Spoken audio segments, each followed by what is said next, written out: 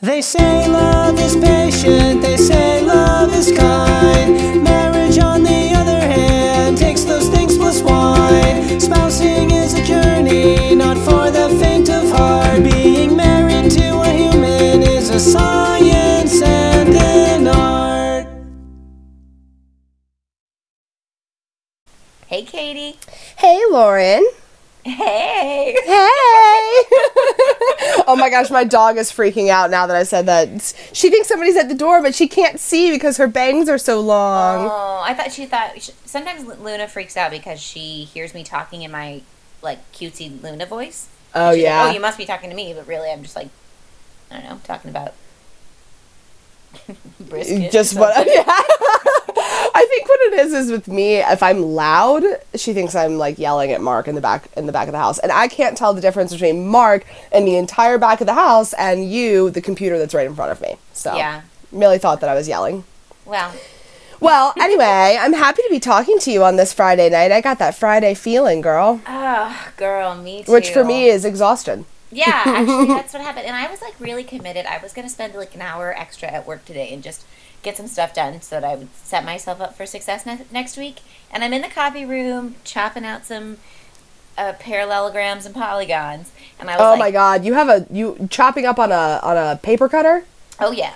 Oh, that's my next big purchase, I swear. I love a paper cutter. Alex told you not to talk about the laminator. Y'all, I got a laminator, a personal laminator. It's a life changer. Top of the show. Top of the show. So you're in there slicing up some paper. I'm slicing paper, and then a teacher comes in, and I start chatting with her, and I'm like, yeah, I have a haircut appointment coming up, because we had been talking about it before, and I was like, shit, my haircut's appointment is today! And so I had to, run out of the school, and I was still late. Sorry, Diana. Thanks for cutting my hair anyway. Even believe that you would forget an appointment to get your hair done, because getting your hair done is since elementary school, I have always said it's like a holiday. It's the best day of the year when you have to get your hair done. Oh, I know. I love so a head nice. massage. The girl that does my hair is actually a friend of mine, and she gets me wasted when she does my hair. Oh, it's the that's best. awesome. Yeah. No, It's the best. my hair person is my friend too, and it's so nice. I mean, we don't get drunk, but maybe we should. Yeah, well, Maybe I should get drunk and she shouldn't, because she's got scissors. yeah, Tori definitely stays sober. She keeps my glass full, and it's a beautiful experience. And also, what happens to you is that you came out looking stunning today. So Oh, thank you. I loved your hair. Looks beautiful. I want to touch it, but you're 5 hours away from me. Yeah, that's true. Millie and I both have great bangs, Yeah, Millie's bangs obstruct her vision, but you can touch hers. I can touch Millie's bangs, and in Yeah. fact, I do. Oftentimes, I touch them and lift them to see her little eyes underneath. Oh, so sweet. Are you drinking anything? I am drinking. I'm so glad you asked. I am drinking a smooth Malbec right now. Ooh. I made this awesome meal this week that called for red wine. I made red wine mushrooms with creamy polenta, and it was delicious. And so I have some leftover. It's not it's good wine. It's not cooking wine. We just got it and put half a cup of wine in the mushrooms, but it's delicious. So Ooh, I don't know the love brand, all and it's in the kitchen. Yeah, me too. If I'm drinking a red wine, it's smooth and Pinot Noirs I used to love, when I was in my early 20s, but Yeah. they give me really bad headaches now. Oh, yeah. The They can tannins. be a little, yeah. Mm-hmm. You know way they're more very about wine than me. They're very fruit forward. How would you describe a Malbec?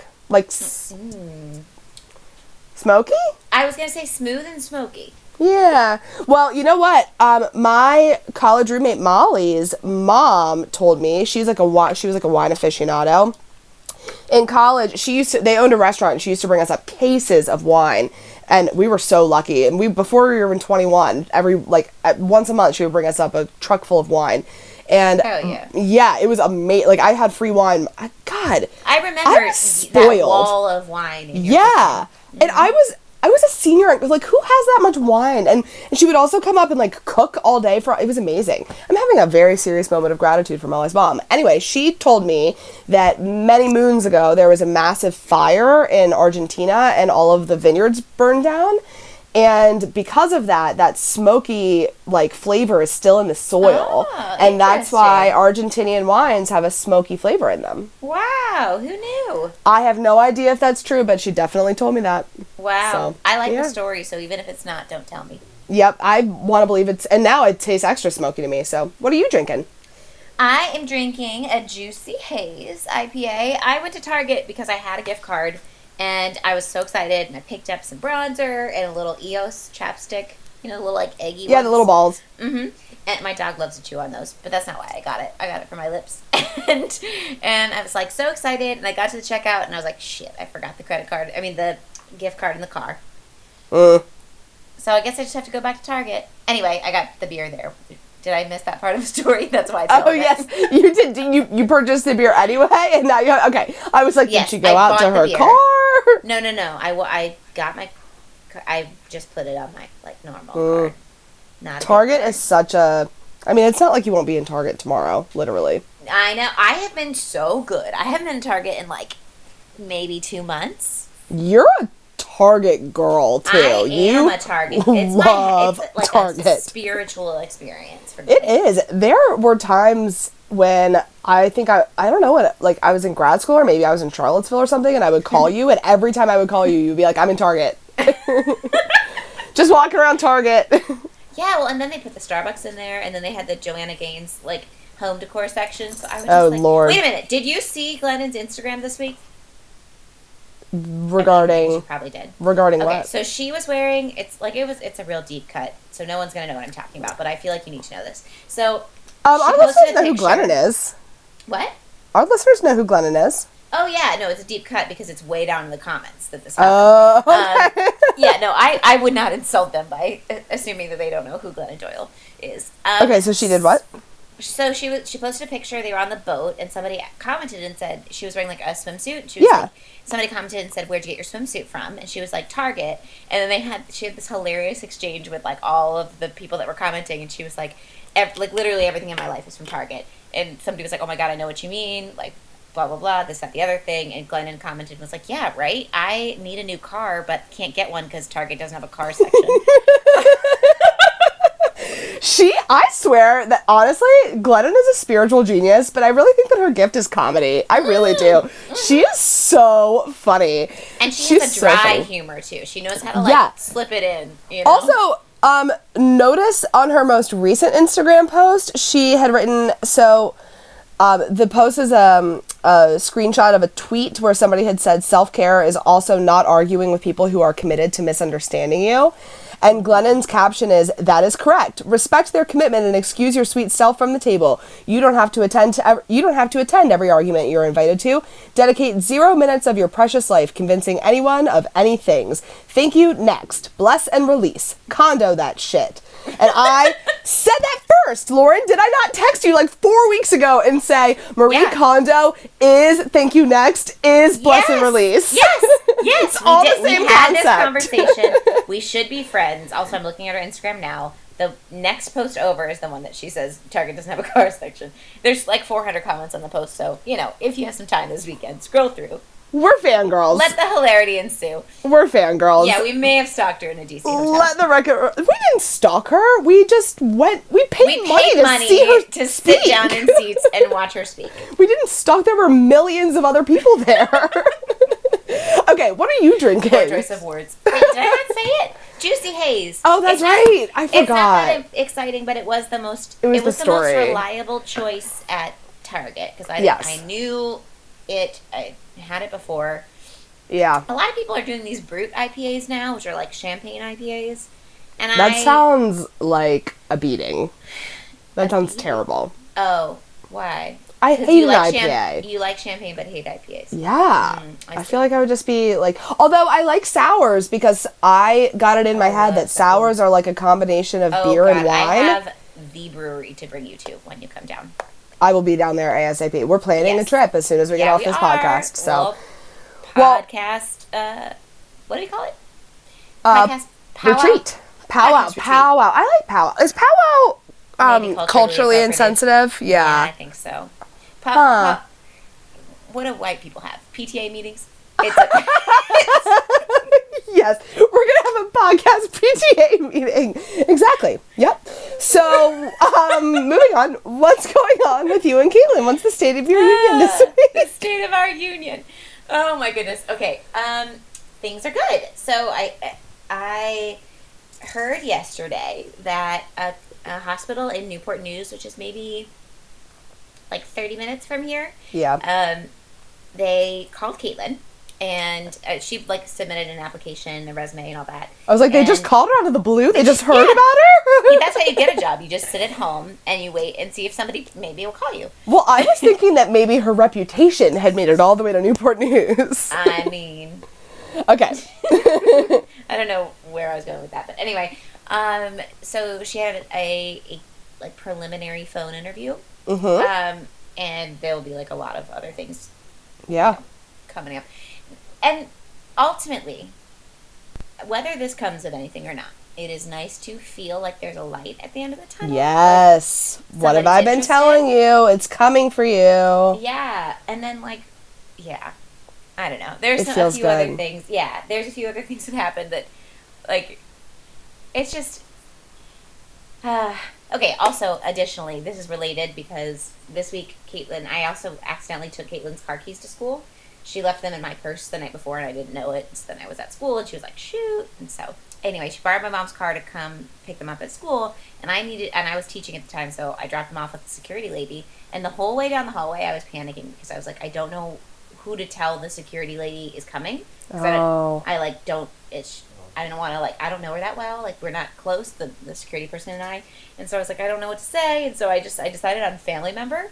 Mm-hmm. And then she, like, kind of questioned me on it. And there was this whole stressful situation. And then Caitlin had another situation like that this week, too. It's just like, ugh. It's exhausting. Yeah. Yeah, that's a lot of, like, emotional expenditure. Yeah, I just want to, like, all I need to do is drop these keys off and say, it's funny because I do feel, I don't know. It's just, Yeah. you never know how people are going to respond and react. And That is why it is so important to have these, like, legal scaffoldings around you, because, like, I was just talking to a friend of mine earlier, the friend that I was telling you about earlier, who was, like, gonna basically bind his life to his partner's, not because they're, like, getting officially married, but because it's, like, the wise choice to do to protect their relationship in a world where your relationship isn't always safe. Yeah, absolutely.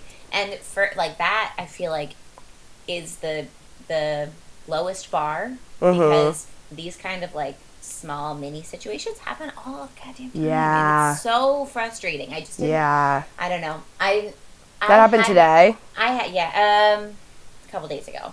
And I haven't had to think about that. I don't know, maybe, I guess I did, but You didn't really Well, think we were about it as married much in Northern before. Virginia. I didn't Well, think that's about true. it as much. We weren't But she married. wasn't your wife then, yes. Yeah, and now I feel like there's all these little moments where I'm like, I don't know how to. I took her. One of my coworkers was in a rock band, rock cover band, and he's amazing. And I took her to see the show, and then I ended up introducing her to friends, like not to friends, but to like people I work with. And that was like a whole stressful situation too. And I was like, oh, I don't know what they're gonna say on Monday. And of course, 9 times out of 10 things are fine, but. Yeah, yeah. But it's the 1 time out of 10 that makes this scary, all 10 times be really scary. Yes, exactly, Yeah. and that's just my hot take here that it's 2019 and it's still hard to be gay. Yep.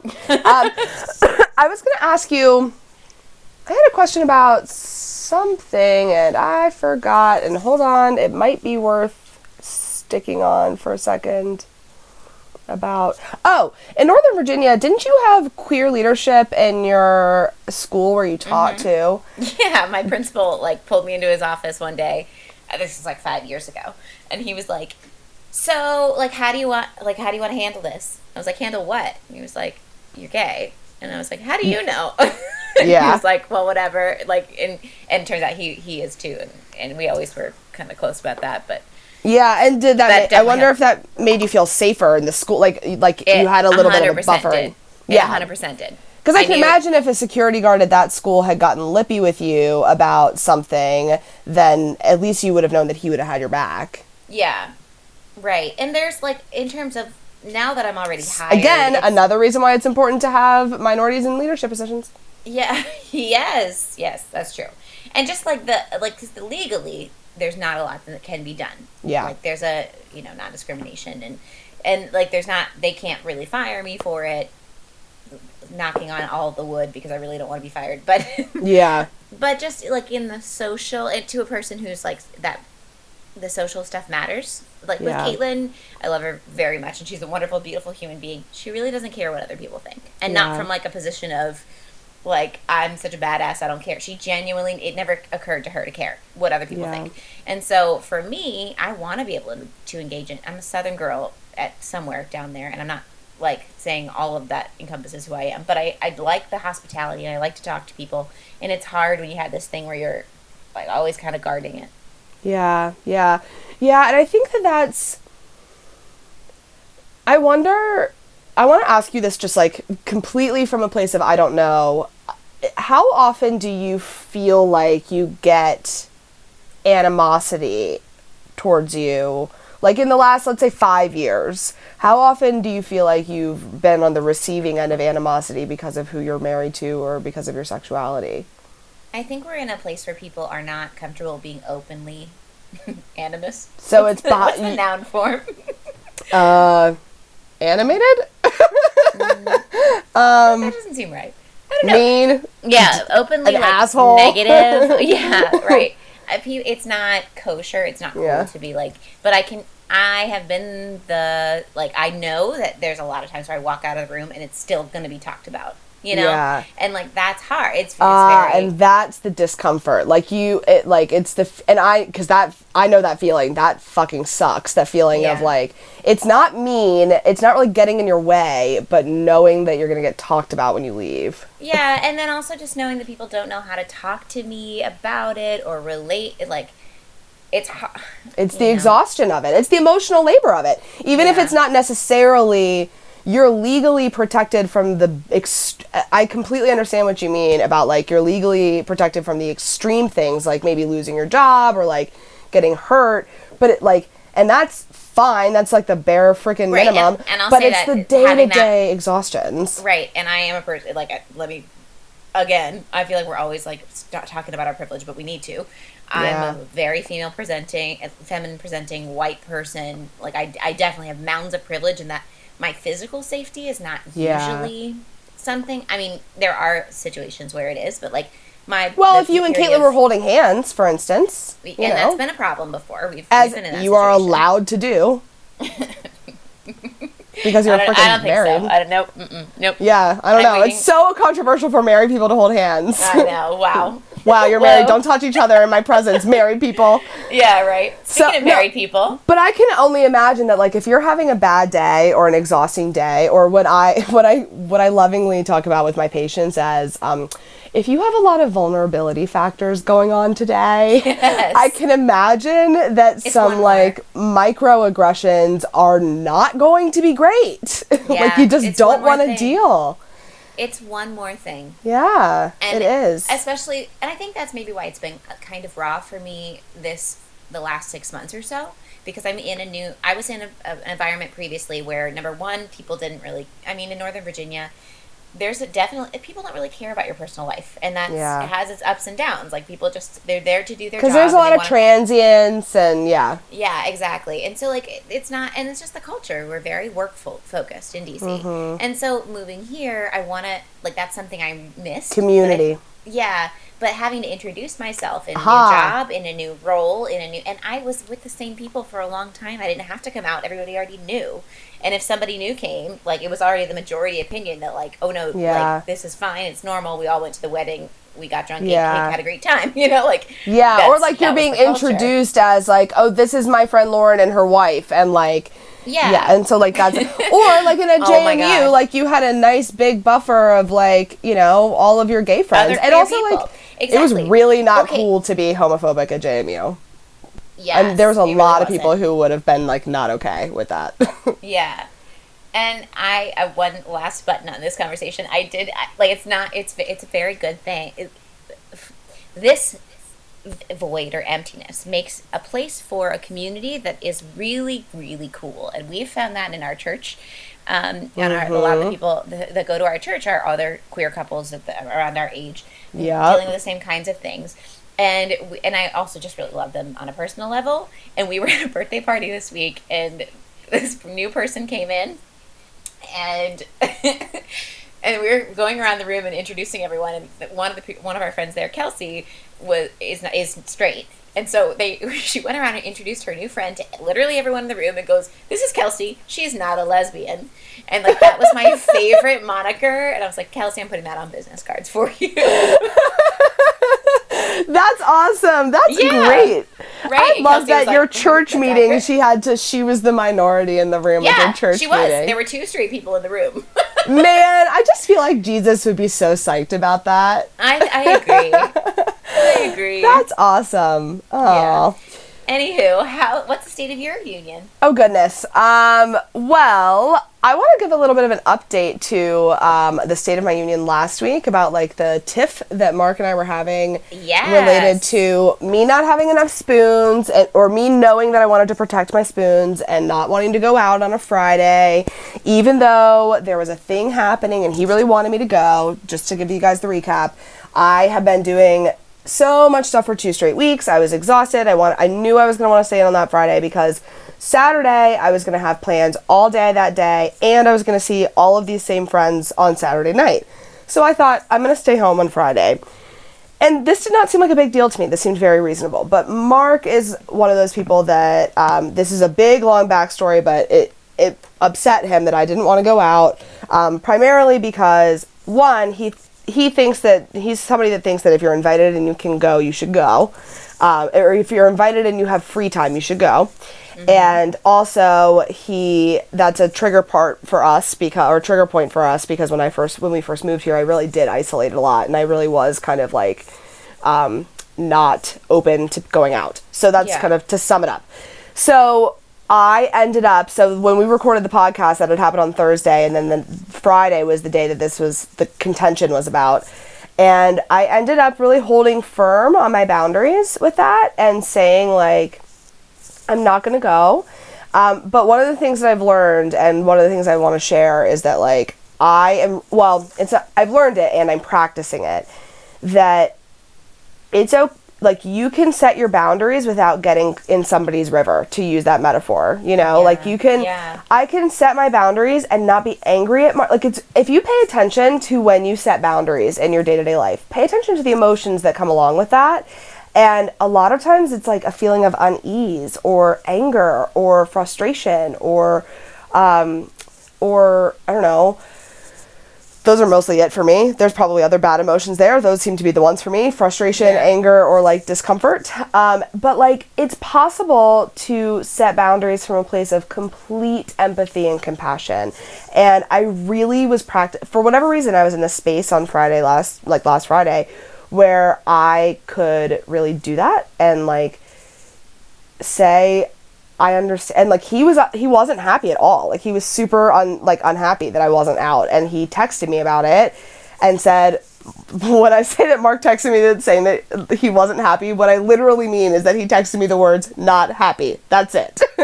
You saw that. That's Mark. Yes, verbatim. That's quote. Mark is a literal man. When I say Mark wasn't happy, I mean that's what he said. He was not happy. I'm not happy. So, and I texted him back with many more words, and basically said, like, that's okay.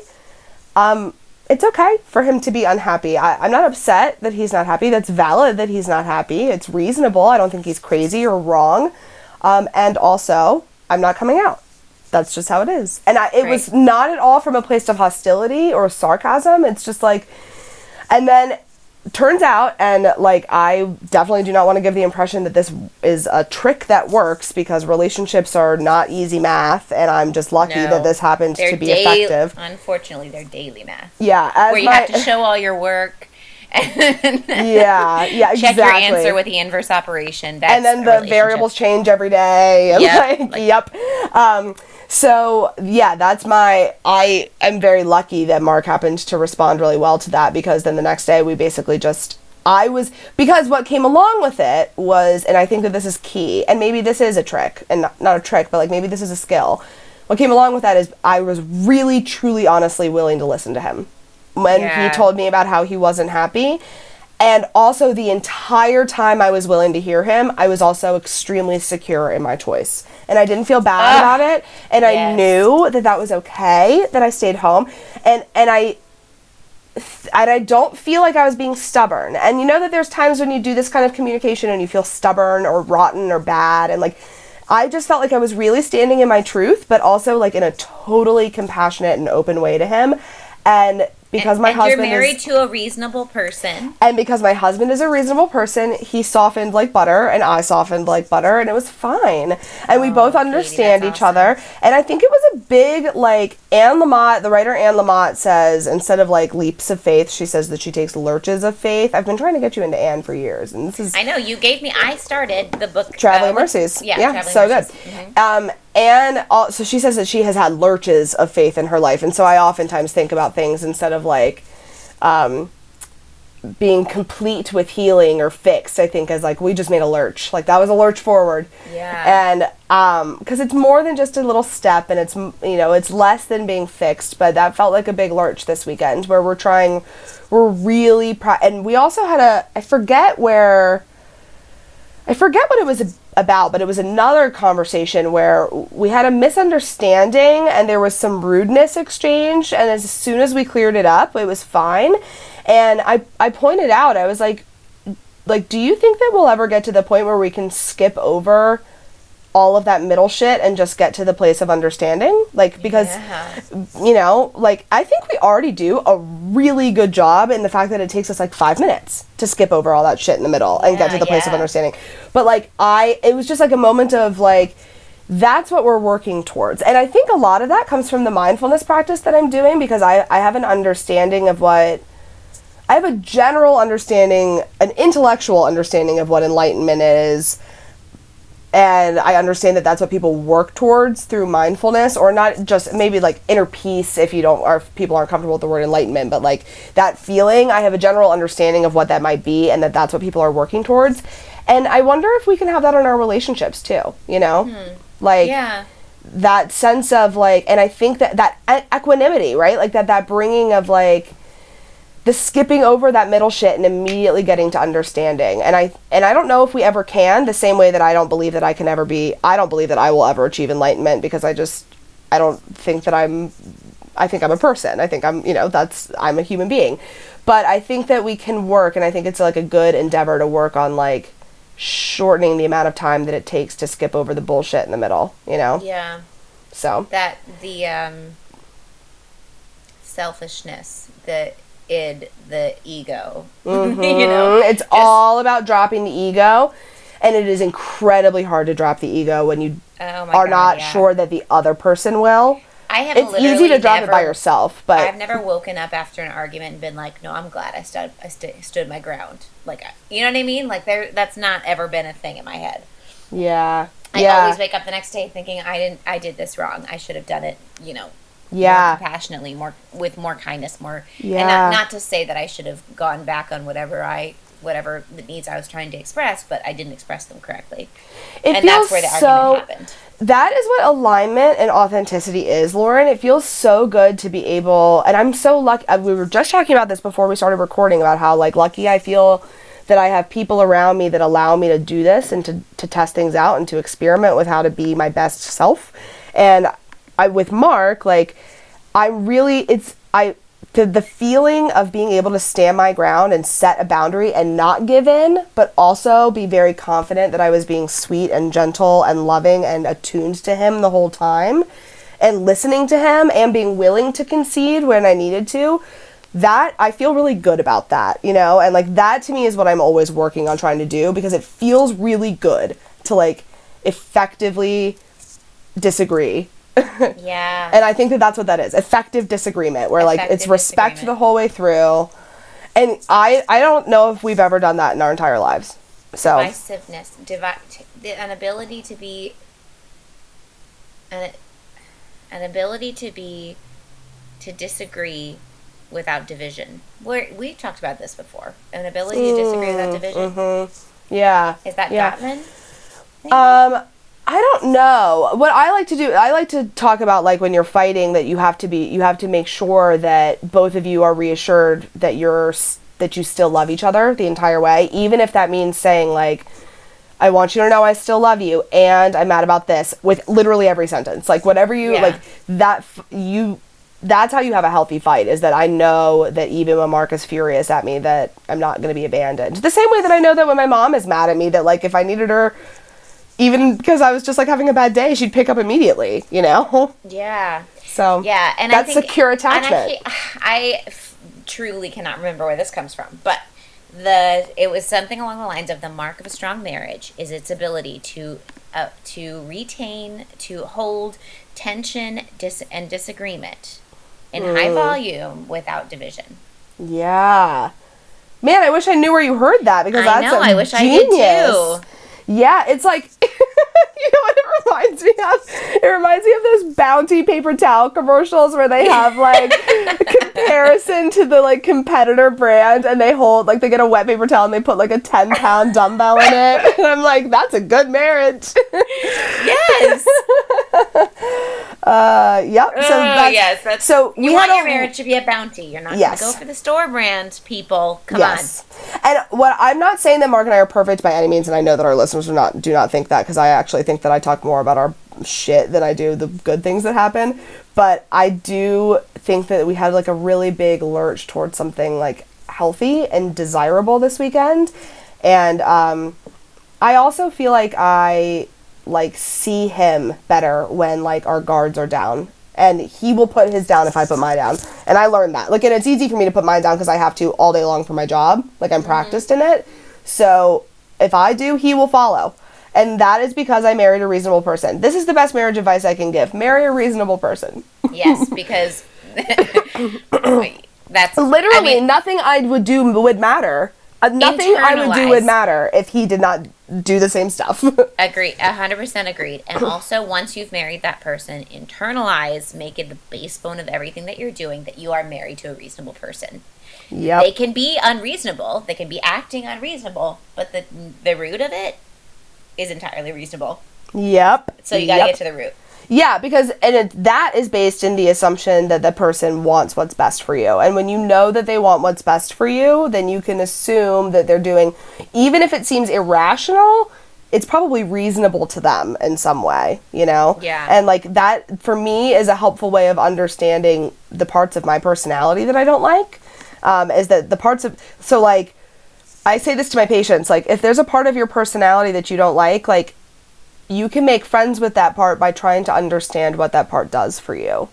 And like because we can assume that all the parts of our personality want what's best for us.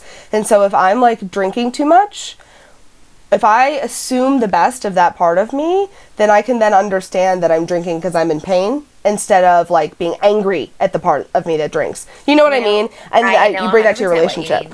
Yeah. And in giftedness, so when you're looking at identifying giftedness in children, you are looking at, a lot of people have a very ill-perceived idea of what it means, but there's all of these traits that you see in a gifted learner.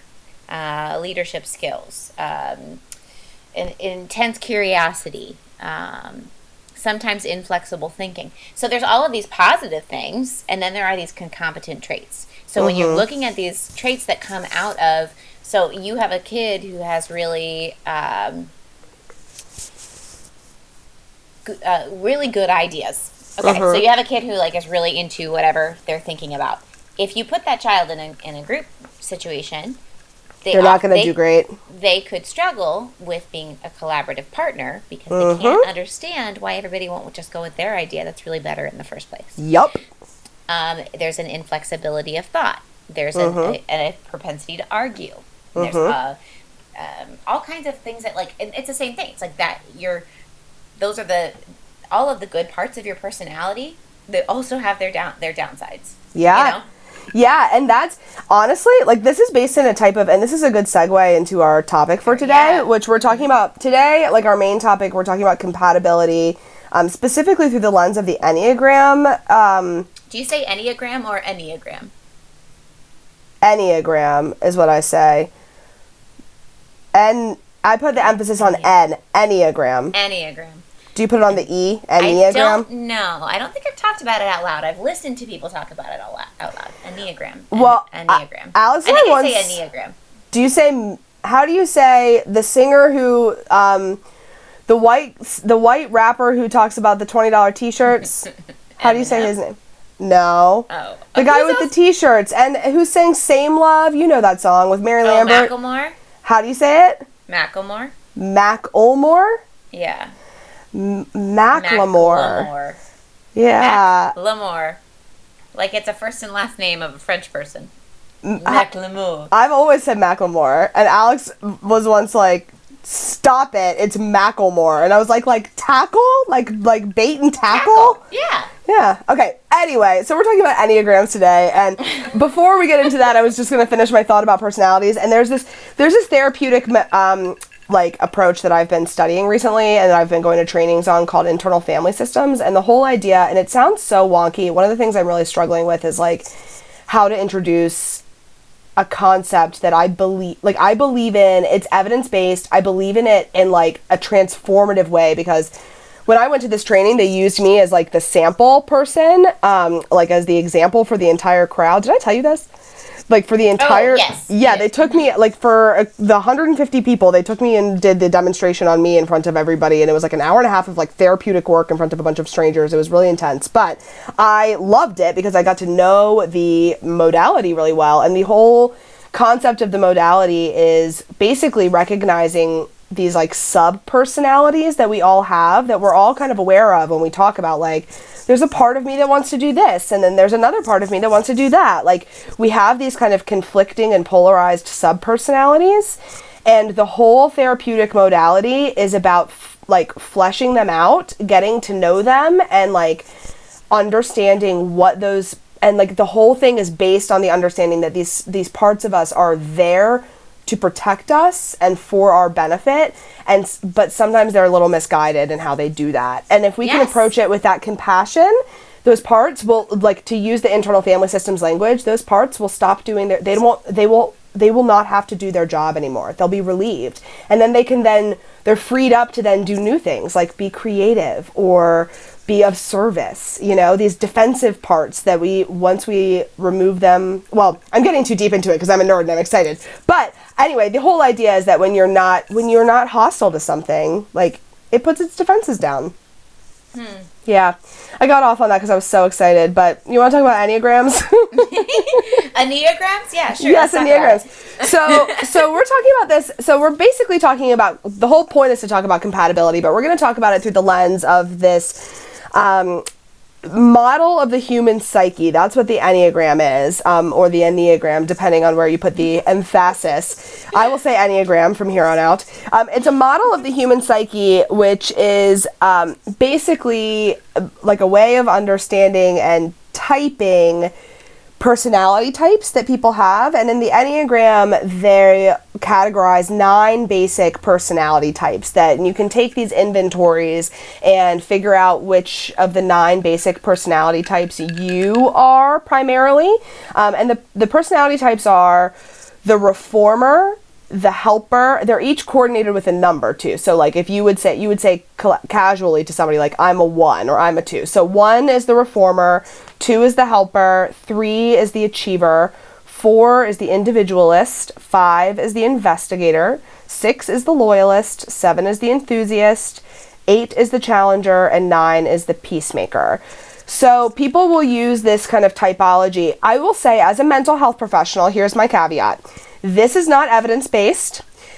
Although some people will claim that it is, what I mean when I say that it is not evidence-based is that it is not best practice, and it would not be recommended for me to base any type of like diagnostic or mental health advice off of this. However, it is also as a mental health professional, it is a really useful way of identifying parts and aspects of our personality and thinking about our personality and how to work with our personality. Because I completely believe in the concept of a personality, and that there are certain ways that, like, if we can understand and make friends with don't resist it, like the parts of us that are kind of inherent, we can make our life a lot easier, like work around them, flow with them, and then ultimately the same thing with our partner. If we can just accept things about our partner and their personality, it's much easier to flow than it is to resist. Yeah. So just to kind of finish up the introductory spiel on that, the Enneagram is typically used you might come across it in business contexts, but they use it a lot also in like church contexts. The idea is that It basically just helps to gain insights into interpersonal dynamics and to increase self-awareness. So, again, not diagnostic, but I find it to be really enlightening. I find Mark's to be really accurate, and I have a lot of complicated thoughts on mine, but why don't you talk a little bit about your experience with the Enneagram before we dive into that? Where did you first hear about the Enneagram? Well, I have always been the type of person, because I'm interested in psychology, like my interest in psychology began with like pop psychology bullshit stuff like Myers-Briggs, and like honestly all of this stuff began with my interest in the zodiac as a small child, and then like it evolved into like more hard evidence-based stuff. But I've been aware of the Enneagram since high school. But I've also come up with different scores at various times in my life. Like I was very consistently a 4 in high school and college, very consistently a 4. Well, I think that's, and I'm not even close to a 4 anymore. I also want to like add on to your caveat and say that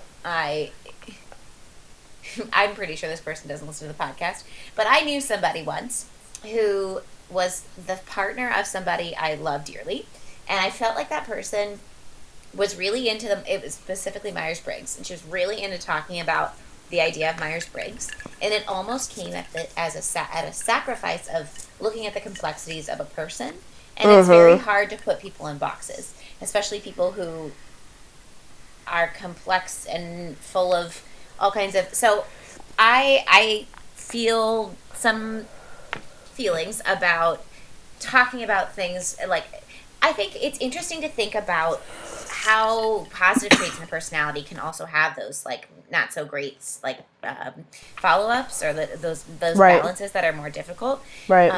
And I think that stuff is helpful. I don't think it's super like at a dinner party helpful to like dive into. Sometimes people use that as a defense mechanism to like not have to get to know a person all the way, because I already know that you're a Leo or a Virgo or a. Have you seen that thing on Twitter that's like, girls who are into astrology are like, will be like, oops, I didn't mean to hit your car. Sorry, I'm such a Capri Sun. Oh, yeah, I have seen that. I know. You know who's the worst about this shit is Geminis, honestly. Because not to typecast, and I'm doing the same thing as them. I know I'm doing the exact same thing. But all of my friends that are Geminis will be like, sorry for being such a two-faced bitch. I'm a Gemini. And I'm like, what?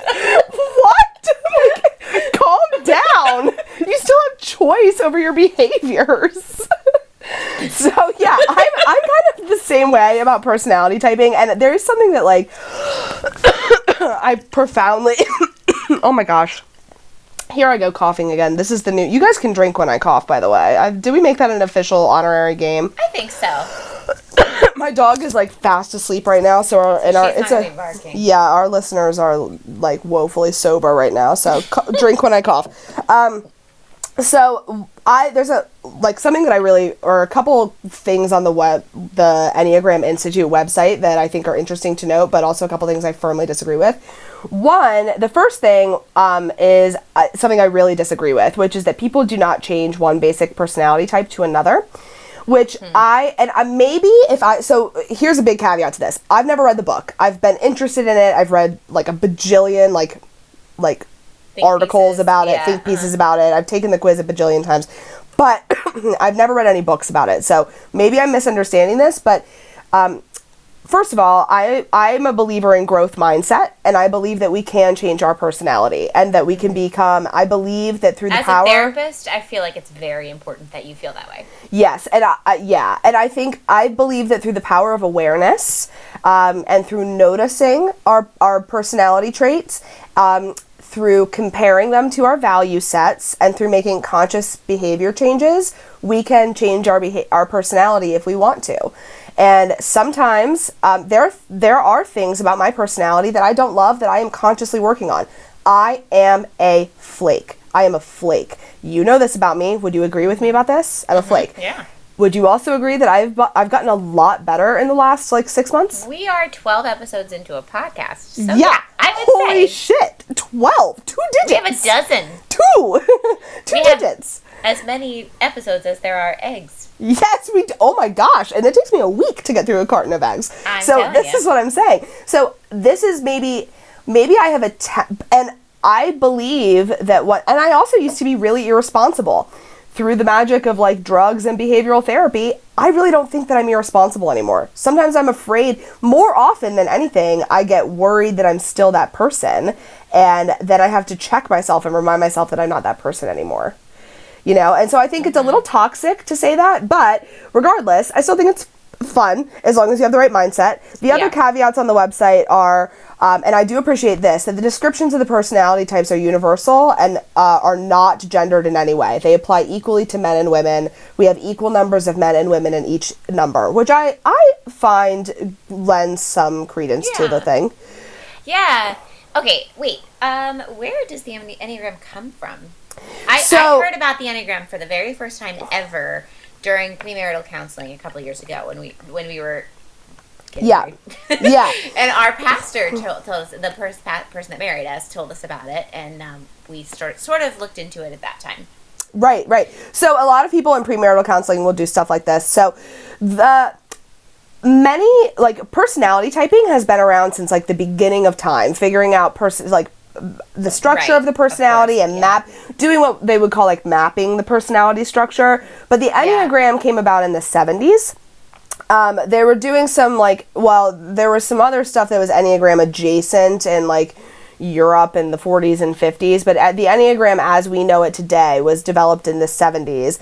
And then to my understanding and to my research, the most like legit group right now that I like, or the people that seem to be like the authority, are the Enneagram Institute, and they've been around since the early 2000s, and they have a type indicator test called the Riso-Hudson Enneagram Type Indicator, which you can take. It's $12 to take it. I took that one. You took that one when you were in premarital counseling, right? Mm-hmm. Okay, so we've all taken that one. I've also taken the free one. Mark took the free one. You took the BuzzFeed one and found that one was more accurate. Yeah, it was more accurate. But I will say that just to give you a little bit more of an understanding, and then we can dive into what our types are and how they're compatible. So I'll just read this from the website. So the idea is that everybody has a basic personality type and then 2 wing types, which also influence their personality as well. Probably in this episode, we're not going to dig too deep into that because mostly I don't know too much about it. So, and also this is only one episode and people write lots of books on this. So each type has different personality presentations that the Enneagram Institute classifies on the spectrum of healthy to unhealthy levels of development. So here's an example. Reformers, who are ones, at the healthiest end of the spectrum, they're wise and discerning, they're transcendently realistic, they know the wisest actions to take at any moment, they are humane, inspiring, and hopeful, they're just these like extremely wise. This is at the very healthiest, like enlightened version of this personality type. At the least healthy, like most disordered, least healthy version of this personality type would be condemnatory towards others, punitive and cruel to rid themselves of wrongdoers, severe depressions, nervous breakdowns, and suicide attempts likely, generally corresponds to obsessive compulsive and depressive personality disorders. So it's not just the type, and this is why out of the personality typings, I like the Enneagram more than I like the Myers-Briggs, because it's not just 9 types and your wings. It's also based on a health spectrum too. So like you could have 10 9s in a room and they might all be completely different people. Yeah. And that helps me to understand that it's really not about too. And I don't think that if you're approaching personality typologies without an understanding of that it's complex, then I don't think that you're using them in a healthy way. Yeah, I'm still thinking about the traits of the gifted learner in the same way. And I'm thinking about how if you think about things, one of the big red flags for us and when we're identifying kids is this perfectionism thing. Mm-hmm. And that is one of those things that in its healthiest form means that child is going to do everything really well. In its unhealthiest and strives form, for excellence, right? And they're going to do it. They're going to do it perfectly. When you get that work, it's going to be amazing. But in the unhealthiest form, that child is not going to do a single thing because they're going to avoid the task avoidance is rampant. They're gonna among be the paralyzed. gifted learner. Yep. They are paralyzed because they don't know how to start it. They don't know how to do it perfectly. And so it's not until we support the social emotional development of that child that we're actually going to make any headway. Because the thing is, we're not trying to make students. We're not trying to make perfect students. We're trying to make good humans for our world. Yes. But Preach, humans have to sister. know how to do stuff. Yeah. Yeah, that's why it's really important to take all of this stuff as just like with a grain of salt and a guideline. That said, I am really excited to talk about what our types are because I also found, just like everybody else on planet Earth, I also get like the little like jolt of like oxytocin or whatever the chemical, I should know that. That's my job to know that. But whatever the chemical is that you get when like some positive thing happens, or when you read the horoscope and it is exactly like you, or your Myers-Briggs and you're like, holy shit, that's my life. Or Yeah. for me, like, I love reading these things and being like, oh my god, that is that person. Yeah. So what Yeah. are your and Caitlin's types? Okay, let me start off by saying you said that you asked if we took the $12 Yes. test, and I said yes, and then later I realized it's like, no, we didn't. We took, I don't know, another test. I don't think we paid for it, though. But originally, Caitlin and I took I think in the Enneagram Institute test, and Yeah. Caitlin and I both had the same score. It didn't super resonate with either one of us, so honestly, I didn't really give it much thought, just kind of moved on. What was the score? Caitlin and I were both number 2, the helper. Okay, yes. Which was very frustrating to Caitlin. I didn't know that it bothered her that much until I brought up. I was like, oh, so we're going to do an Enneagram episode, and I want you and I to sit down and take this test and figure it out. And she was like, oh, it always calls me the helper. I hate being the helper. It's like such. And she was like, you and I were the same. We were both the helper. It's such bullshit. Just because we're women. Blah blah blah. Yeah. And so. They had I a was like, caveat well- on the Enneagram Institute's website about a lot of women mistake themselves for 2s because they're Yes. women. Yes, exactly, exactly. Because we're expected to be helpers. Yep.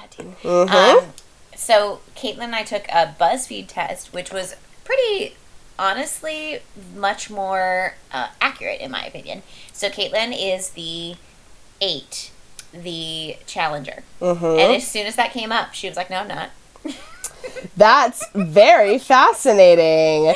And Do I was like, you have any other okay, then. facts? I have some compatibility facts about you and Caitlin that I looked up, so I'm excited to like tell you Okay, those, but I'm curious so- if you have any facts about your individual types. Yes, I do. So Caitlin is an 8. She's the challenger, headstrong and confident. Almost never doubts herself and is always true to her instincts, which usually guide her in the right direction. That's 100% true. Caitlin is incredibly decisive, does not care about other people's thoughts or, like, I mean, what other people think of her. She She's goes with her gut. So here's a part that's not super 100%. It says she's possessed by the urge to control the world around her, which can make her seem overbearing at times. It's not super true. However, if I take the word overbearing out and I substitute in the word sensitive, then it works. Because Caitlin is like she's an orchid. You know, she needs like specific conditions to be successful. Yep. And so, it says that she can be closed off at times, which is 3,000% true. She's definitely can be closed off. She can like definitely isolate. And it says she's prone to angry outbursts. Caitlin doesn't get angry, but she is prone to like just being overwhelmed. You know, Yes. having outbursts. of being Emotional overwhelmed. flooding. Yeah. Emotional yeah. flooding? Yeah. And then do you want to know about mine? Yes. Tell me about yours. I am the enthusiast. Yes, you are. I have tons of energy, strong sense of optimism to get me through tough situations, indefatigable, moving from project to project with a joy and a sense of purpose. It says the 7 has the talent to pull off everything that you set your mind to. Unfortunately, you can also be a little flighty, which is true, since you grow impatient when you focus on something for too long. And my wings are 1 and 5, and Caitlin's wings are 7 and 9. Okay. And again, I don't know anything about the wings, but I totally agree about that. And I think that you are being both like optimistic and enthusiastic and like upbeat and also a little flighty, but like mostly like can get through anything and like like all of that describes you really perfectly. And I also see all that with Caitlin. And what's interesting to me is that when it comes to your compatibility, I found this description to be so accurate of the two of you. Okay, so tell me. Both Enneagram 7s and 8s are highly assertive, independent, and strong-willed. So like we'll just start off with a 10 out of 10. That's you guys so completely. Both types are also resist being controlled or limited by authorities or even by internal psychological mechanisms. Once someone, or even some inner voice, says do not, both 7s and 8s respond with defiance and a desire to push the limits, whatever they may be. I don't know how true that is, but both types are practical, this world-oriented, not necessarily worldly or materialistic, but concerned with concrete affairs and finding happiness and fulfillment in the here and now. So true of you two. I think that is so true. Neither likes to postpone their satisfactions or to settle for vague promises about the future. Also true. Both tend to overspend their budget on a bountiful lifestyle that is a source of pleasure for themselves and their friends and family. Also true. You guys are good about budgeting, but like you like the you and me like champagne brunch. taste beer. Yeah, we like brunch. Let's just say we like to go to brunch, and bottomless brunch that as well. Yeah. They love to entertain and offer the best there is to others as a sign of their generosity and as a signal of their success and standing in the world. True, you two are the best hosts. Both are high energy people, which you are, but Caitlin is not, but I think that what they go on to say is interesting. Often gifted with a vitality and gusto for life that is noteworthy. A 7-8 couple can get a tremendous amount done and are revitalized by staying active. They are adventuresome and are willing to try new things in their relationship. They are also both extremely outspoken and do not hold themselves back from voicing their own opinions or making their needs known. I'm curious to hear what you say about that. 7s bring more lightness and a sense of fun and excitement, trying something new and different for the sake of keeping things fresh and stimulating. They are also usually the more talkative of the two. Truth. 7s are usually highly engaging storytellers and raconteurs. True. Turning their adventures and catastrophes into entertaining tales. Yes. 8s, and this is so good, 8s are usually surprisingly more reserved and moody than is often recognized, and they rely on the 7 to lighten the atmosphere and make their practical affairs more fun and enjoyable. 8s also bring directness, decisiveness, and the willingness to face difficult situations with determination and persistence. It's like the biography of you guys. I screenshotted that paragraph and I was reading it and like following it along. Nothing has ever resonated with me the way this paragraph does. Yeah. This is 100% true. See, People are show that to so Caitlin, shocked. and if she thinks that's bullshit anymore. Oh, I did. No, I did. I did show it to her. We sat down and we read through it. No, her initial response was like, no, to the Challenger thing. And then she was like, okay, maybe that's Yes. right. And then we started reading about our compatibility. And then I read her this paragraph and she was like, holy shit. I was like, yes. Yes. 100% yes. In all the ways.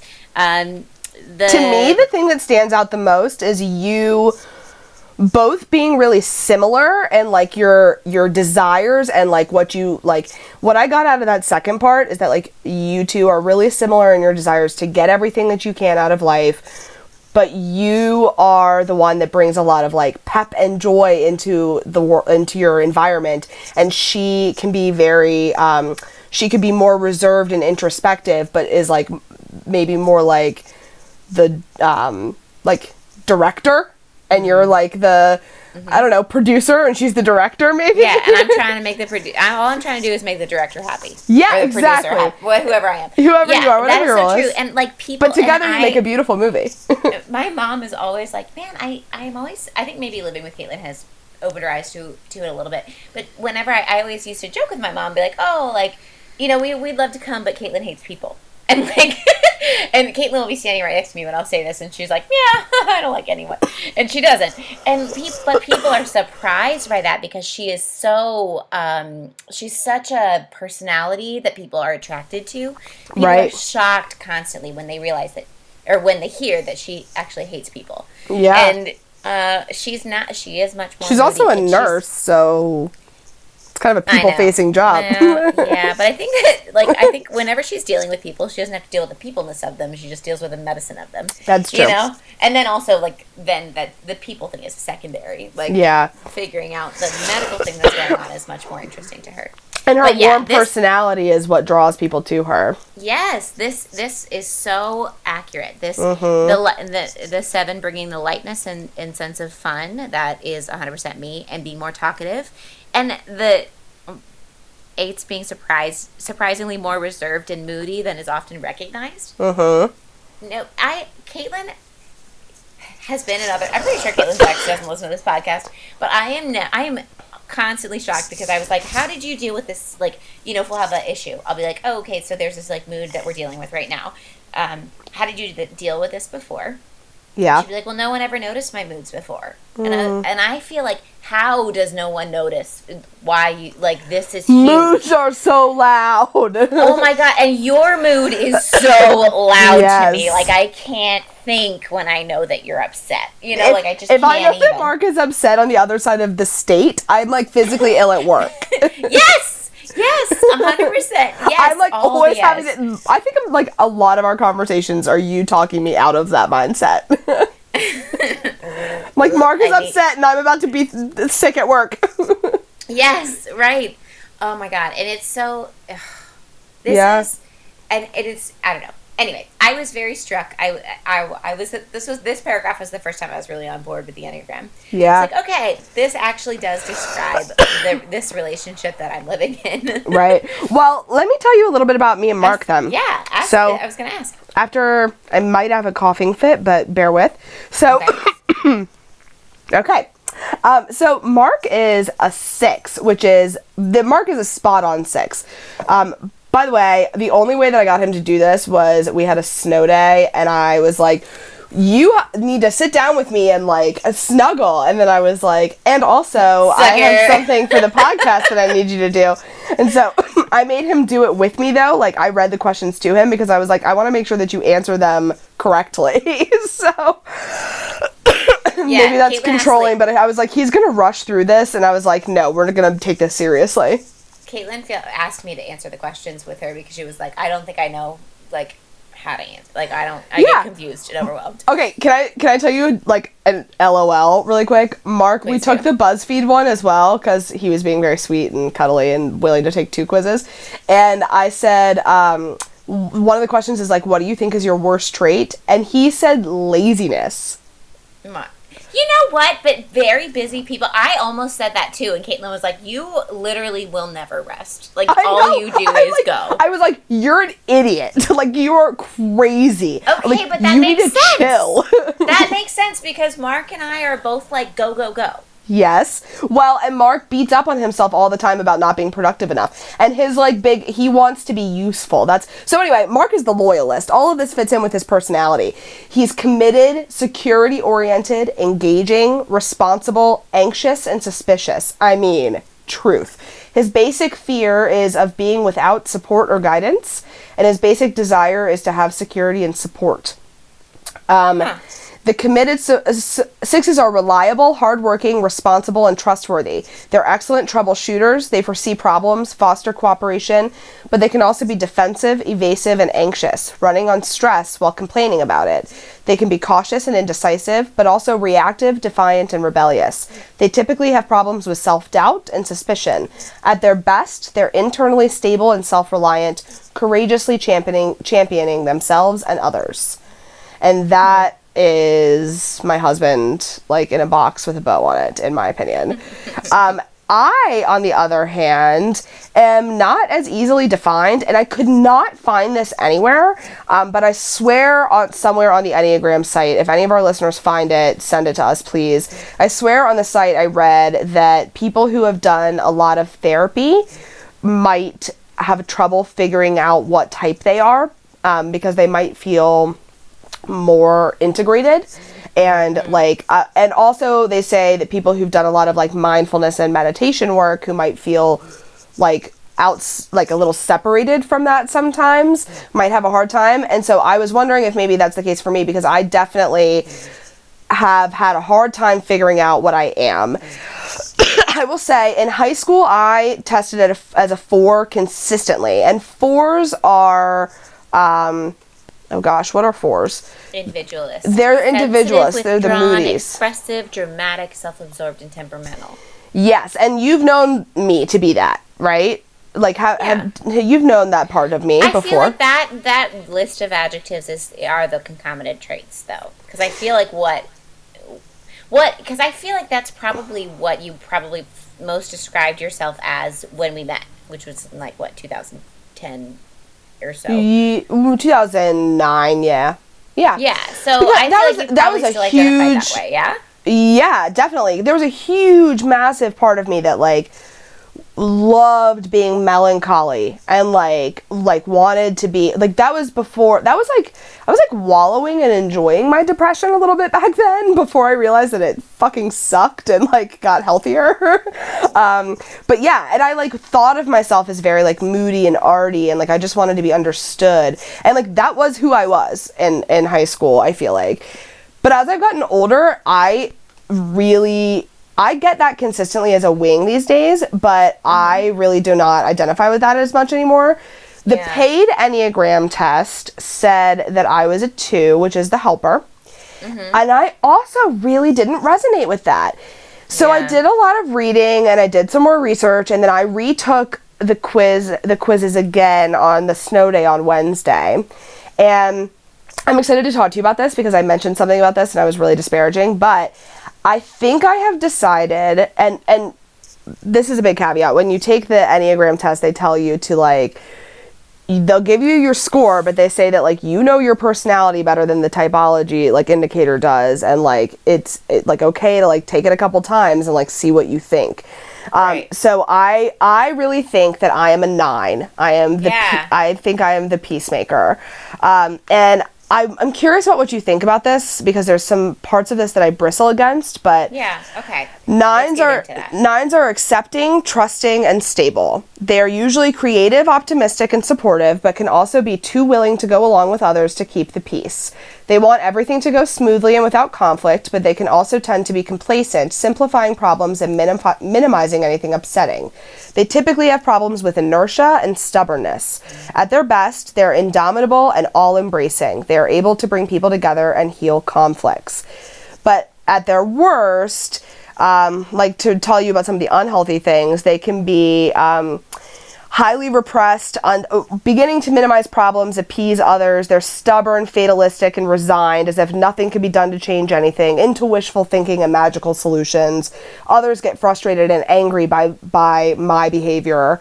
I can be highly repressed, undeveloped, and ineffectual. I can feel incapable of facing problems, becoming obstinate, dissociating myself from my conflicts, neglectful, and dangerous. So, like, I definitely see myself in all of that stuff. And the thing that I really didn't know if I identified with was the desire to, like, avoid conflict, necessarily. No, that doesn't seem like you. But I do have a desire to avoid, I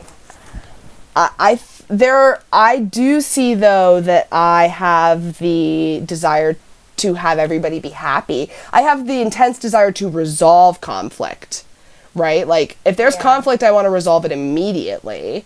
But I do think the thing that really resonated with me is, like, the negative qualities, honestly, and the fact that, like, the good qualities, I think, are the things that I bring to, like, my therapy. Your job. Yeah, exactly. And the negative qualities, I mean, in your friendships, I think that you bring those same things. That's, like, the things that make you a good therapist are the same things that attracted me to you as a friend in 2009. Well, listen to the level 1 level of health with a 9. At their best, 9s become self-possessed, feeling autonomous and fulfilled. They have great equanimity and contentment because they are present to themselves. Paradoxically, at one with oneself, and thus able to form more profound relationships, intensely alive, fully connected to self and others. And that's to me, you right now. That is literally my mantra to my mind every day. And that's when I read that, I was like, I'm a 9. Yeah. Oh, that is a really nice thing to say. I felt like maybe it's like a true thing to say. Well, when I read the healthy levels, that resonates with me. The part of me that says, like, harmonizing groups, bringing people together. When I was Erica on the Ireland trip, before I went on my study abroad trip in Ireland, and my grades weren't good enough to go on the trip, and she pulled me, because before I got diagnosed with ADHD, I was about to be on academic probation, and she pulled me into her office and was like, your grades aren't good enough, but I really want you to come on the trip because you're the type of person that, like, brings people together, like, gets 2 different groups of people to be friends. Yes. And, like, so that's where it took me a long time to feel like that was me, but I really identify with that. So yeah. No, I think this is funny because, okay, when you initially read the Peacemaker, like, bio, I was like, oh, that's me. And, like, especially with the negative things, like the going along with things sometimes too, like, keep Yeah. abuse. Feels a That's little something bigger. that Yeah. but like looking at this level 1, this is you. Yeah. This is you right now. This is That's you so, I are- feel like that right now. I've been really healthy. You have been. Yeah, this year You has have been a been. good year. Well, and when you're a 7, yeah? Yeah. So when I'm looking at your level 7 levels of development, let's look at the healthy levels. So you assimilate experiences in depth, making them deeply grateful and appreciative for what they have. They become awed by the simple wonders of life, joyous and ecstatic, intimations of spiritual reality, of the boundless goodness of life. Are you fucking kidding me, Lauren? See, at level 2, highly responsive, excitable, enthusiastic about sensation and experience, most extroverted type. Stimuli bring immediate responses. They find everything invigorating, lively, vivacious, eager, spontaneous, resilient, and cheerful. They easily become accomplished achievers, generalists who do many different things well, multi-talented, practical, productive, usually prolific, cross-fertilizing areas of interest. But at your least healthy, so let's look at I think that the max that you and I would ever get is maybe a 6. Get into conspicuous consumption and all forms of excess, self-centered, materialistic, and greedy, never feeling that they have enough, demanding and pushy, yet unsatisfied and jaded, addictive, hardened, and insensitive. I would say at your absolute worst that I've ever seen you, that is not an unreasonable description of Self-centered, materialistic, and greedy. yeah, well, I mean, not as a core description of you as a human being, but at your worst, at my worst, I'm dissociative and I numb all of my emotions, and you and I both know what I'm talking about, right? At my worst, I'm self-centered. I know at your that worst, to be you're true. self-centered, right? And at my Yes. worst, I'm dissociative. And that's why I think that you're so. You guys, when you're doing the Enneagram, instead of looking at the basic description, look at the levels of development and see if you resonate with any of those. Because I think that that's really where you guys would strike gold. Yeah. Well, really quick, just because as much as I want to talk to you until Saturday comes around, let me tell you a little bit about me and Mark's compatibility. So. Yeah.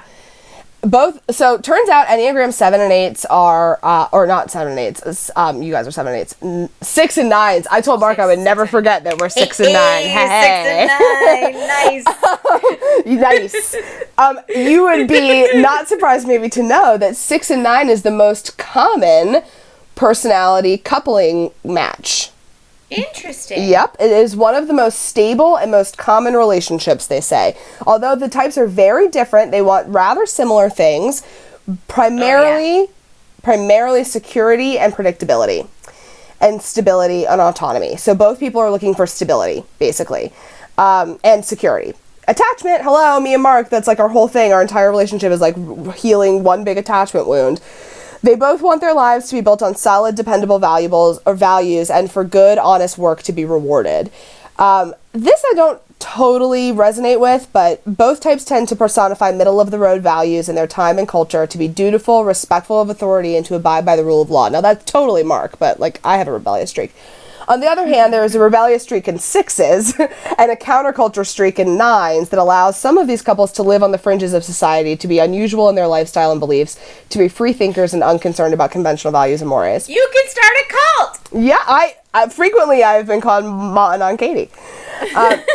More for 6s and 9s than for most couples. Much depends on their belief systems and the quality of their childhood experiences. Ding, ding, ding. Mark and I are bonded entirely by our value set. Yes. And they are looking for a partner who will mirror this, including their own beliefs and reactions. To this mix, there are also complementary differences. 6s bring a more active mind, questioning and alert to exceptions to problems and to safety issues. There's Mark, he's cautious. They can be more skeptical of others and find it more difficult to be trusting. Others need to prove themselves first. 9s, on the other hand, are usually trusting and unquestioning, sunny and easy to get along with. They're optimistic and steady, offering support and non-threatening acceptance. Hello.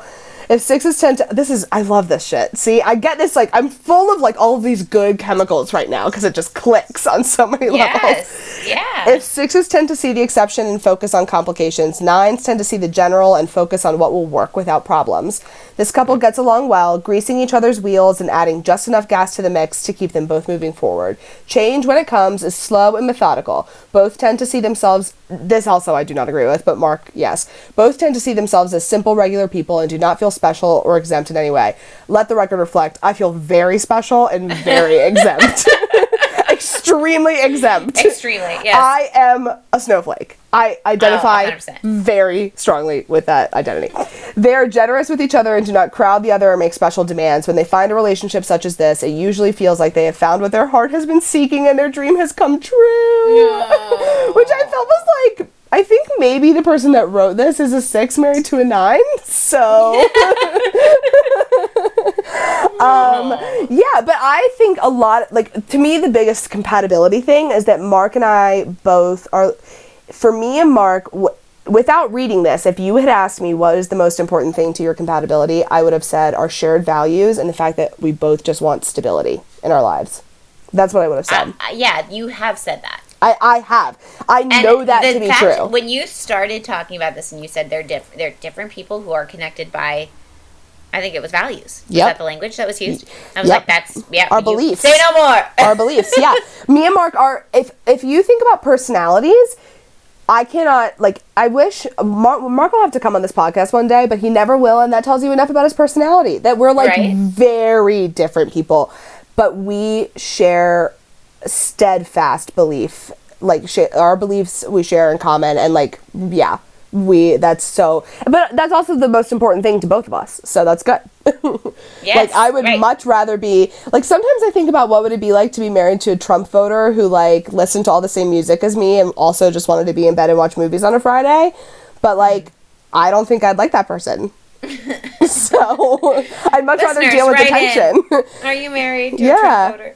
Well, so, really quick, just to, like, and I want to talk more about personality typing because this is really fun, but the thing with personalities, so when I did research on, like, personalities in marriage, I basically did not find anything, like, good on that, except for the one thing that I found, which is that marriage changes your the big 5 indicators of personality, which are neuroticism, agreeableness. Do you know these? Neuroticism, agreeableness. Oh my gosh, and I do not know them off the top of my head, but there's the big 5 personality traits, and this study basically found that after people get married, their traits change. So, like, for instance, women's level of agreeableness goes down, but men's levels of conscientiousness go up. So that's good. So we meet somewhere in the middle. But anyway, that's the only real research that I found on personality typing. But as a mental health professional, we should have, like, a ding every time I have, like, this is my professional opinion. You can take a shot for Yes, that. here's my professional, take a shot every time I give my professional opinion. Maybe I should just, like, also say the vast majority of what I share on here is not my professional opinion, unless I state that it is. And this is. We can work around most personalities with patience and willingness and respect.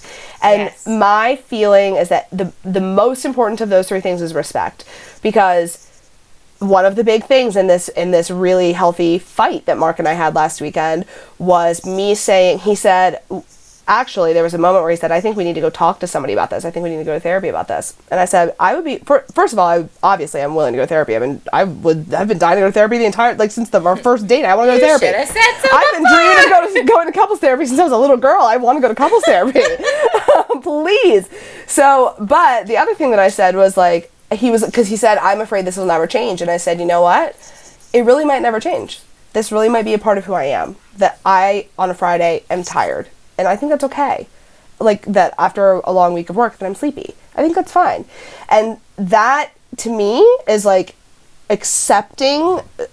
There's parts of him that I'll never change either. Like, he's obsessed with his friends. Like, obsessed with his friends. He never smiles when I call him like he smiles when his friends call him. Like, he's obsessed with them. And that's lovely. And I can either fight that, but because I think it's a part of his personality, like, if I want to be happy, I have to accept that part of him. So this is true. It doesn't matter the personality of your partner or what their Enneagram type is or whatever. Even if you read that you're, like, traditionally really uncompatible and, like, it's not going to work out between the two of you, That's our opinion. Do not spend the money on a divorce. Don't waste your money. Know that it doesn't really fucking matter. Like, all you really have to do is be patient and respectful and, like, acknowledge that there is no one right way of being. It's just different ways of being. You know what I mean? It's hard. It sucks because sometimes I wish that Mark would have different ways of being. But that's marriage. But that's marriage. There's this you never watched The Office, did you? I watch The Office like it's my job. Okay. I regularly want to quit my job and stay home and watch The Office. Oh, okay. So then you'll know what I'm quoting when I'm talking about my favorite quote in season 1, where Michael says to Toby, "I hate so much about the things that you choose to be." Mark and I say that to each other twice a day, every day. I hate so much about the things that you choose to be. Oh God, it's so true. Yes. It's our like nice little way of saying like, I accept you and I love you, but I fucking hate you. Which is how we deal. And to sum it up, ladies and gentlemen, that's how we deal with our relationships. I love you. Exactly. But I fucking hate you. I love you, but I hate What I you. say to Mark is, I really love you, but I do not like you right now. Mm-hmm. And and when you, that's space for tension and disagreement without divisiveness. that is true. And see, and it doesn't matter. With personalities, as long as you accept that they're flexible and that you're both reasonable people, man, we should write a book. It should just be called, Let's do it. Remember that your spouse is reasonable. And then on the inside it should say, unless they aren't. And then we should have phone numbers for hotlines. And then that's the book. And that's it. Yep. All right. What are you recommending this week, my love? Okay, I want you to know that in light of last week's recommendation fiasco, I have Not a started fiasco. a document. Okay, recommendation enlightenment. Okay. Maybe it's not good for me to recommend brisket multiple times. I have started I don't want it on a t-shirt. well, I know, right? Okay, so I've started a document, and I'm keeping all my little notes in there, and it's amazing. So smart. how You're many such a good genius. things- I thank you. I always thought so. The doctor came in. Did I talk about this on the podcast? Caitlin came to me with like my blood work appointment. You The came doctor back came as a in. genius from your blood work? She walks in the room and she goes, "You're perfect." And I was like, I keep telling her that. I love that. Aw. At my worst, I'm self-centered. Anyway. At your best, you're just self-aware. Yep, it's so true. I'm aware of how self-centered I'm aware of I how am. perfect I am. Yeah, exactly.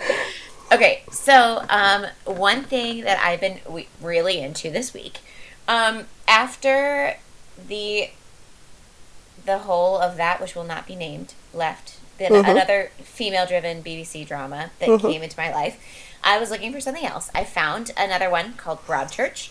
Oh, I've heard And good things. It's another BBC drama. This one is quite different from Orphan Black. This one, Broadchurch, is a character-driven murder mystery. And it is very difficult to watch. I wouldn't recommend it if you're not in like the best headspace. There are many, we've been trying to watch it for a while now, and there were many nights where Caitlin was like, "Nope, I can't do this right now," and I was like, "Cool." What's difficult to we'll watch just about wait. it? Is it like dark thematically, or is it violent, or So, both and all? It's not a spoiler because it's like in the well, it could be a spoiler, so if you want to know absolutely nothing about it, skip forward 15 seconds. If you want to know like basically what you could read from the intro. The story opens, it's about a female, so David Tennant and Olivia Colman are in it. They're the main detectives on the case. The story opens with a child who's been found dead on the beach, and it sort of looks like a suicide, but you quickly find out that it was not a suicide because he's an 11-year-old boy. So it's difficult to watch. There's a lot of triggering moments for people who may have lost somebody. That said, it's incredible acting. The writing is phenomenal. The character development, the way things happen, the way the community kind of responds. It's a very small, Broadchurch is a very small community, a very tight-knit community in England. And it's very eye-opening to see how this one thing kind of has ripples that go through the community, go through the whole town. Like from, like you see like the pastor's perspective and Right. the local newsboy and all of this, and the performances are incredible. Olivia Colman is amazing. David Tennant, if you're a Doctor Who fan, he is Yep. like unlike Doctor Who, but in still sort of a Doctor Who kooky way. He's very unlikable to begin with. Anyway, so I think it's worthwhile. I've only watched the first season, which is the first like 8 episodes, so first series. That's it's enough British. to like know that you like it. That's awesome. Yes. I'm Yeah. so glad that you found something to like fill that space in your heart. Thanks. Yeah, I'm definitely going to like have a rainy weekend someday here soon where I like maybe even this weekend where I watch some moody British melodrama. Speaking of, I had a little fun weekend or fun night the other day and watched Pen 15. Did you like it? I loved it. Did you I also am loving relate it. to that? Oh, Like 100%. all of it? Okay, I'm so happy like to hear 3 that. or 4 episodes in. I'm not all the way done, but Okay. I'm loving it. So Alex also said that he watched it and liked it, but didn't like relate to all of it so much. And I was listening to him talk about it, and I think it's because he was not a girl, and like Yeah. those experiences, like I was like, oh my god. The way that they talk, what they do. Alex also said that he wanted to see like more middle schoolers because he thought that the kids were really funny and like were kind of downplayed, which I thought was fair. But like, Yeah. I like every single episode. I was like, okay, that's my life. That's my childhood. Yeah. And I've never seen anything that portrays like. I cannot wait to get to the like AIM episode. It's so good. Yeah, I It's can't. so good. I'm really excited about that. It's really. I love when people take your recommendations. Thank you for being such a good friend and doing that. Anytime, Katie. I have another one What are you for recommending? Yeah. Give So me. I am like a tried and true Redditor. I love Reddit. I have for years now. When I contemplate giving up social media, I haven't had Facebook for over a year now. I got rid of Instagram for a while, but I have it back, and I do not get a lot of joy or use out of Instagram, so I should delete it. But I will never get rid of Reddit. I get so much out of Reddit. And I was just talking to you the other day about one of my favorite subreddits, or a subreddit that I really like, Yeah. which is Am I the Asshole? Which is just people posting situations and like honestly looking for feedback about if they're the asshole in the situation, because they just want to know, like, do I need to make this better or should I stand my ground? And I just like love that there's a community of people that do that. I am endorsing this week a subreddit. I'm endorsing r/skincare addiction, which is, for people who don't know, Reddit is a website. It's just like forums, a bunch of forums for different topics. And if you're a human being on planet Earth, you'll love Reddit because there's a topic for every single thing. And they're all active, most of them are really active and interesting forums of like real people sharing really interesting information.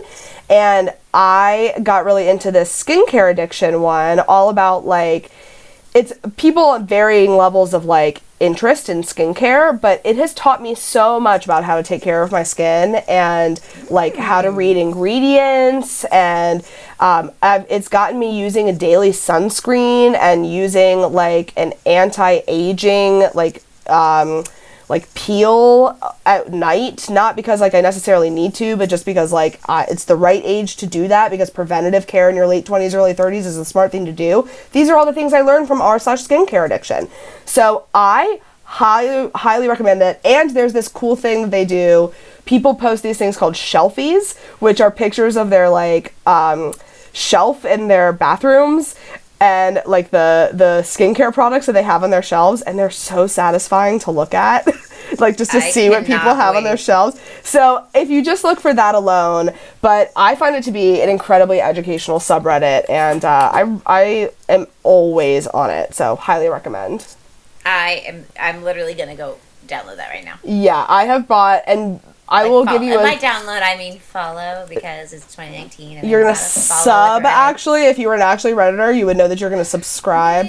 Yeah. Oh, okay. Yeah, you're subbing to the I actually am a subreddit. Redditor, but I Reddit weird shit. You read it, you don't Reddit weird shit, you just Reddit all the animal subreddits. No, I read it like Duggar Snark website. It like feeds. you Reddit Duggars, that's what you do. You're the best. I love you so much. Okay, on that note, ladies and gentlemen, you may have stuck around for our longest episode yet, and for that, we are so grateful. We love Good you, job. our listeners. Give yourself a high five. Yes, a pat on the back. You deserve a pat on the back. bonbon. Yep, a bonbon. And I think we did it, Lauren. I think we spoused. I think we spoused. Okay, I'll talk to you soon. I love you. I love you too. Bye. Bye.